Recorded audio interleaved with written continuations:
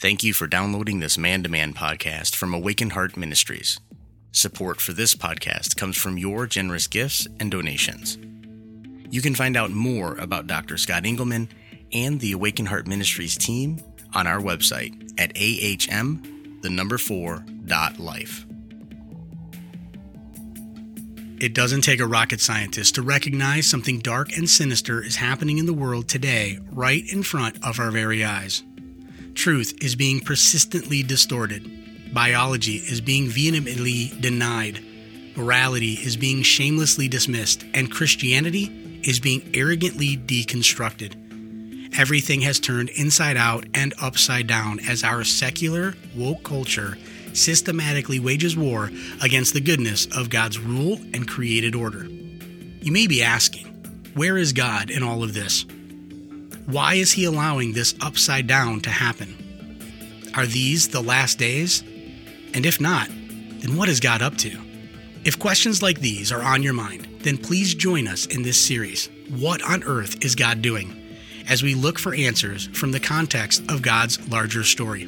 We think this series will be biblically enlightening, spiritually refreshing, and personally challenging, as its purpose is to help Christian men better understand how they can actively participate with God in this current spiritual battle in a more meaningful and effective way.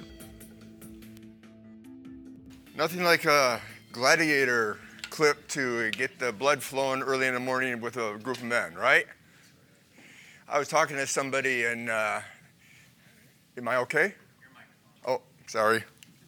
I was talking with somebody this week. Am I on? There we go. And they said, I know what that dog's name was in that clip. And I said, well, what is it? And they said, his name's Hell. And I said, well, how did you know that? And they said, well, just watch. He says, at my command, unleash hell.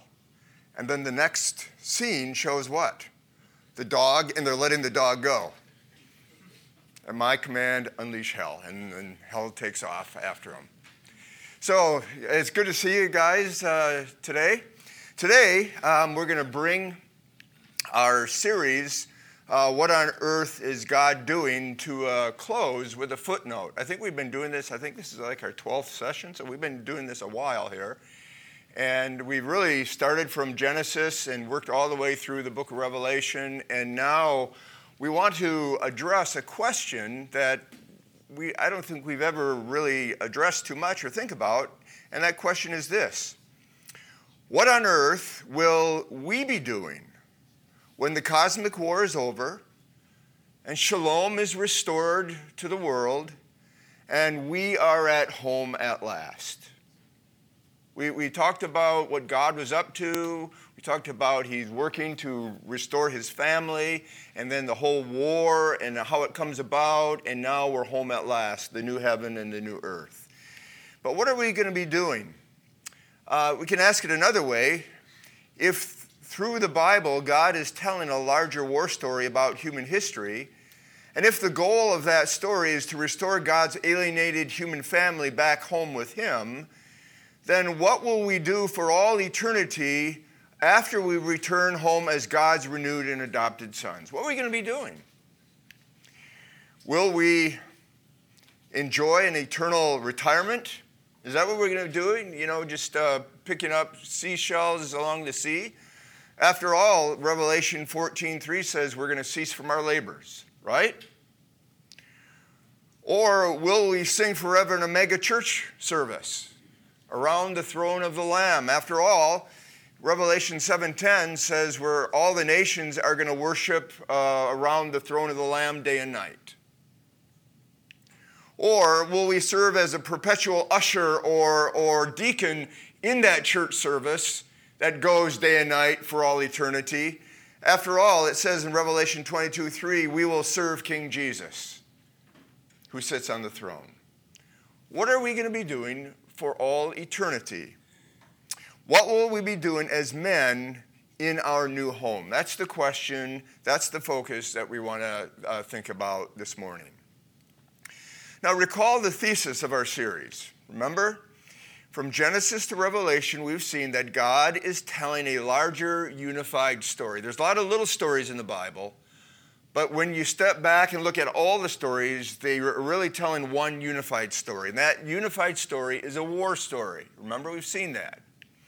And that war story is supernatural in origin. It involves human beings, but it wasn't started by human beings.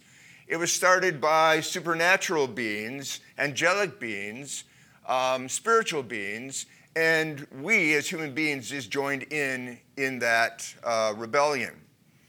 It's cosmic in scope. It means it goes through the whole universe, and it's determinative in nature. What side you are on in this battle will determine your eternal destiny, good or bad.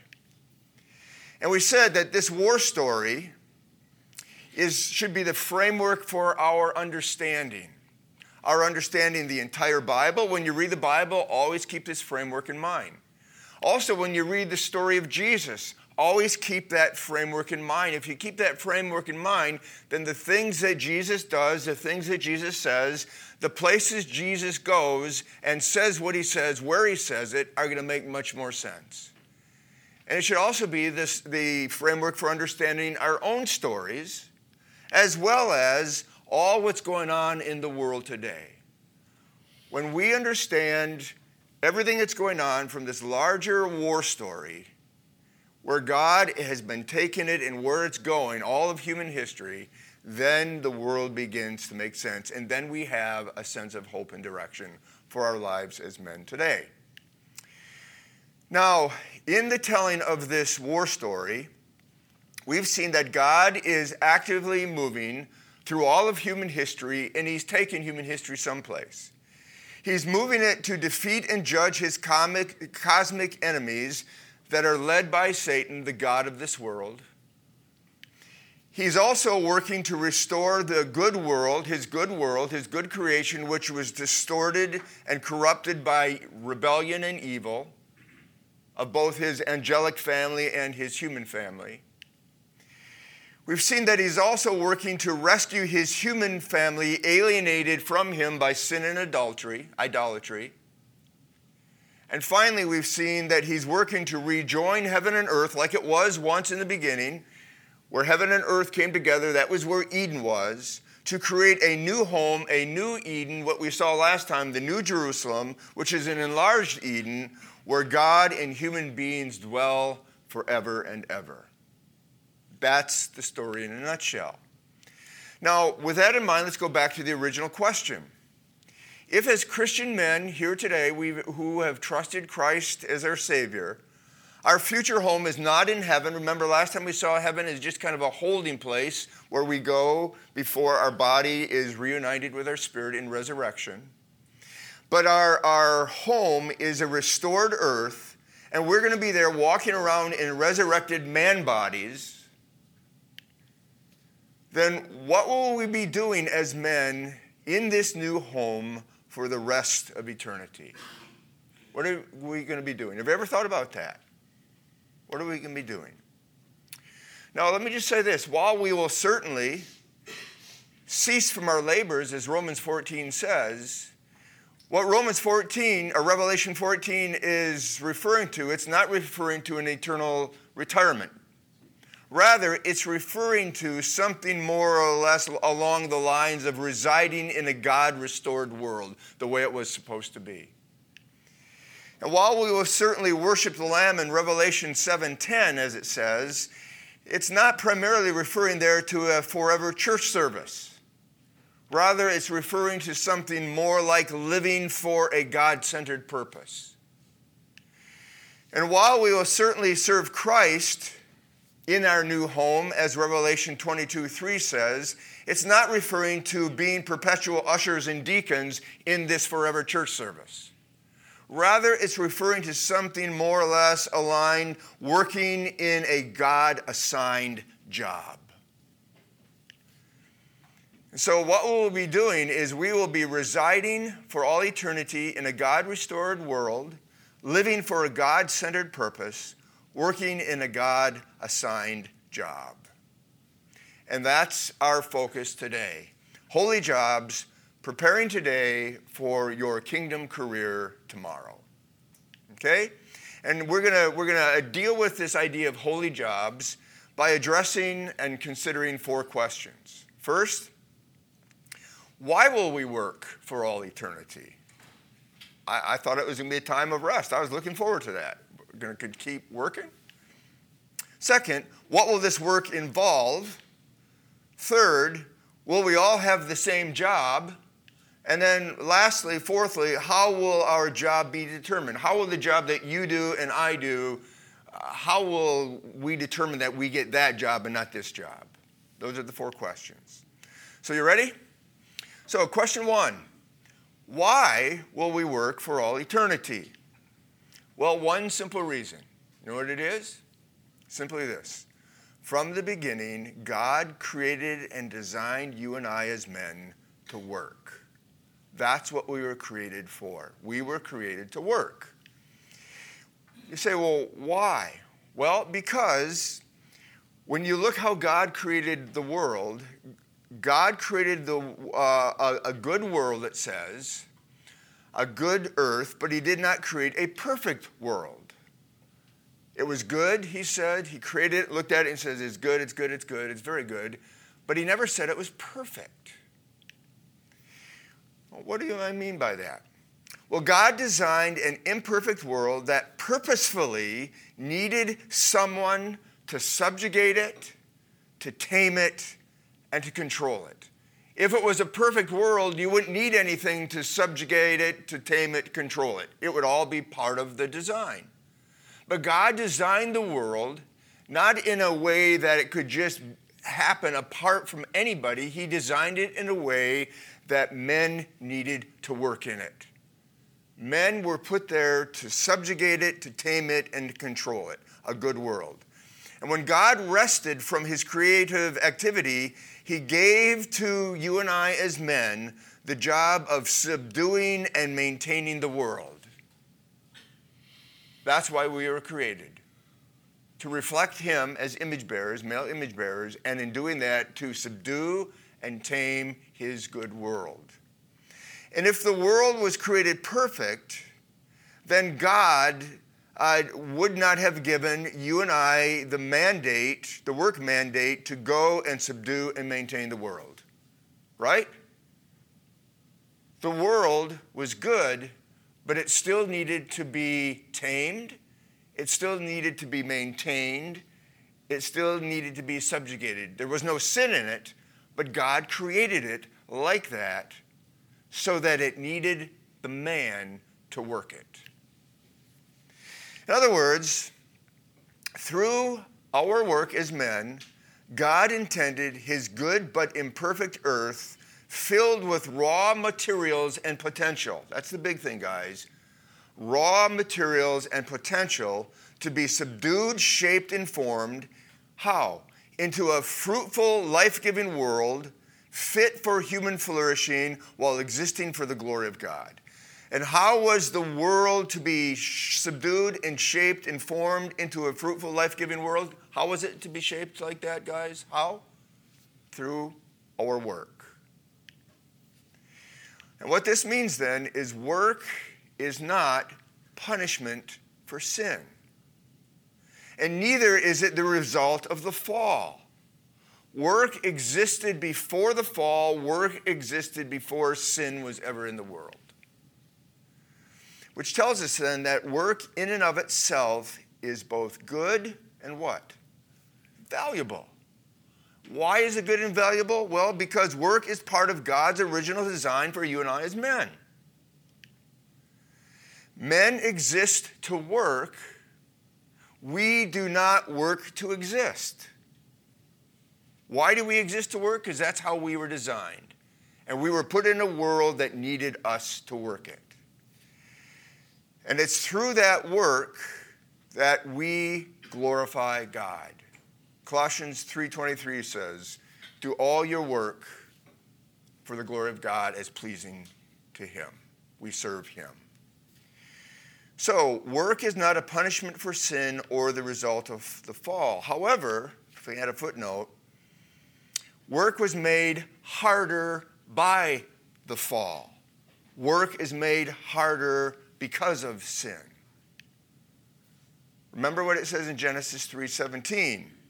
When man sinned, what did God do? God cursed the ground that the man was to work. And as a result of cursing the ground, what happened? The ground would no longer work with the man, it would now work against him. The ground was once an ally to us, it would work with us, but now after the fall, it became an enemy. It worked against us. As a result of it working against us, we now have to toil and sweat.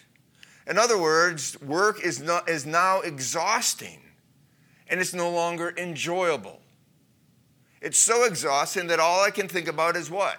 My retirement when I don't have to work anymore. But that's not what we were made for. We look for retirement because the effect the fall had on work. Also, because the ground was cursed, God said there would be thorns and thistles that would come. In other words, work would now be frustrating. You do your work and it wouldn't last. It would now be frustrating, it would no longer be satisfying. Likewise, while work was made harder by the fall, it will be restored to what God intended when the effects of the fall are reversed in the new creation. In other words, work isn't taken away, work isn't done away with, rather what? Work is restored to what it was intended to be. Work is redeemed. The ground will once again work with you and I as men instead of work against us. And when that happens, that's going to happen because there's going to be no more curse. Work will once again be enjoyable instead of exhausting. Why? Well, because there will be no more toil or sweat. Why? Because there's no more curse. And also, work will once again be satisfying instead of frustrating. Why? Because there will be no more thorns and thistles. Why no more thorns and thistles? Because no more curse, no more sin. The old is done away, the new is come. And so then, guys, as residents of the new earth, living in the New Jerusalem, we will be men who work for all eternity. Why? Why is it? Well, because from the beginning, men were designed and created to what? To work. What God intended from in the first Eden will be fully restored in the new Eden. And when that happens, we will live a life of enjoyable, satisfying, meaningful, life-giving work. And in that work, we will bear fruit that blesses others. And in that work, we will live a life that really glorifies God. So we were made to work, and we will continue to work for all eternity. Question number 2. What will this work involve? I know what I'm doing here and what it involves here, but what about in the new earth and the new Jerusalem? Well, Revelation 22:3 gives us a clue as to what that work will involve. Here's what it says. John says, "No longer will there be a curse upon anything, for the throne of God and the Lamb will be there, and his servants," that's you and I, "will worship him." What does it say we're going to be doing? We're going to be worshiping him. Now that word worship is an interesting word in the Greek. It's the word latruo. And the word latruo literally means embodied service. It described how a priest would worship. It would be through his service. Through his body, he would serve the Lord. It's the word it's used in Romans 12 when it says, present your bodies as a living sacrifice, which is your holy form of what? Latruo, service, worship. So this whole idea of worship here is this. Our worship will be our service. It'll be more than just singing praise. It'll be what you and I do in our bodies in serving Christ in that place. The work, our service, and this worship will be the work for which we were made. And guys, these will be the holy jobs that await us. The jobs that await us, the holy jobs that await us, will be our service to Christ. It'll be our work for Christ, but it will also be the way we worship him. Okay? Now, if that's true, then what will this worship or this service involve? Well, let's think about it again. In the beginning of God's story, Genesis 1 and 2, what happened? How did we serve God? Well, we served God as God's royal imagers, right? We were image bearers. We reflected him like nothing else that he created. We alone bear God's image in this world. And so we served as God's royal imagers, whose job, what was our job back then? Our job was to represent his kingly presence in this world. How? Through divinely mandated governance. We were to govern as his image bearers on his behalf to extend his rule for his glory. Now, how would we do that? By subduing and taming the earth. That was our job. That's how we represented him. That's how we governed in this earth. We were to guard and care for Eden. That's where we were to worship him through Laturo, that embodied service. And that's where we were to extend and expand God's rule into the world. That's what service involved. That's what work involved. That's what worship involved in the beginning. That's what we were made for, guys, as his image bearers. We were to govern the world on his behalf. Now, this is what men were made for. Okay? This is what you're made for. This is what I'm made for. This is also the work we were assigned to do in the beginning. And this is the worship of embodied service. This also is the labor that was made harder by the fall, if not impossible. But this is also the holy job that's awaiting you at the end of God's story. For example, let's look and see here. Revelation 3:21, Jesus says, "The one who overcomes, I will grant to him to sit with me on my throne." 2 Timothy 2:12 says, "If we endure, we will also" what? Reign with him. Revelation 2:26, Jesus says, "And to the one who overcomes and continues in my work until the end, I will give him" what? "Authority over the nations, and they shall" what? "Rule over them." Romans 8:17, "And co-heirs with Christ, if indeed we suffer with him, in order that we might also be glorified with him." And Matthew 25, in the sermon or the parable Jesus gives, he says, "Well done, good and faithful servant. You have been faithful with a few things. Now I will put you over many things. Enter into the joy of your master." Now what's going on here? Notice our future work is governance in scope. Notice Revelation 3, he talks about the throne. You will sit with him on the throne. 2 Timothy 2, reigning with him. Revelation 2, authority and ruling with him. Romans 8, co-heirs with Christ. Matthew 25, that he will put us over many things. The whole idea of what Jesus is talking about here, what we were made for in the beginning and what awaits us in the future is what? Our work will involve the governance of the world. Ruling and reigning with Christ. But did you notice something else? While our future work is the governance, involves governance in scope, did you notice it's all contingent in nature? Look at Revelation 3. You'll sit on my throne if what? You overcome. Overcome what? 2 Timothy 2, you will reign with him if you what? Endure. The Greek word that's used there has to do with endure sufferings.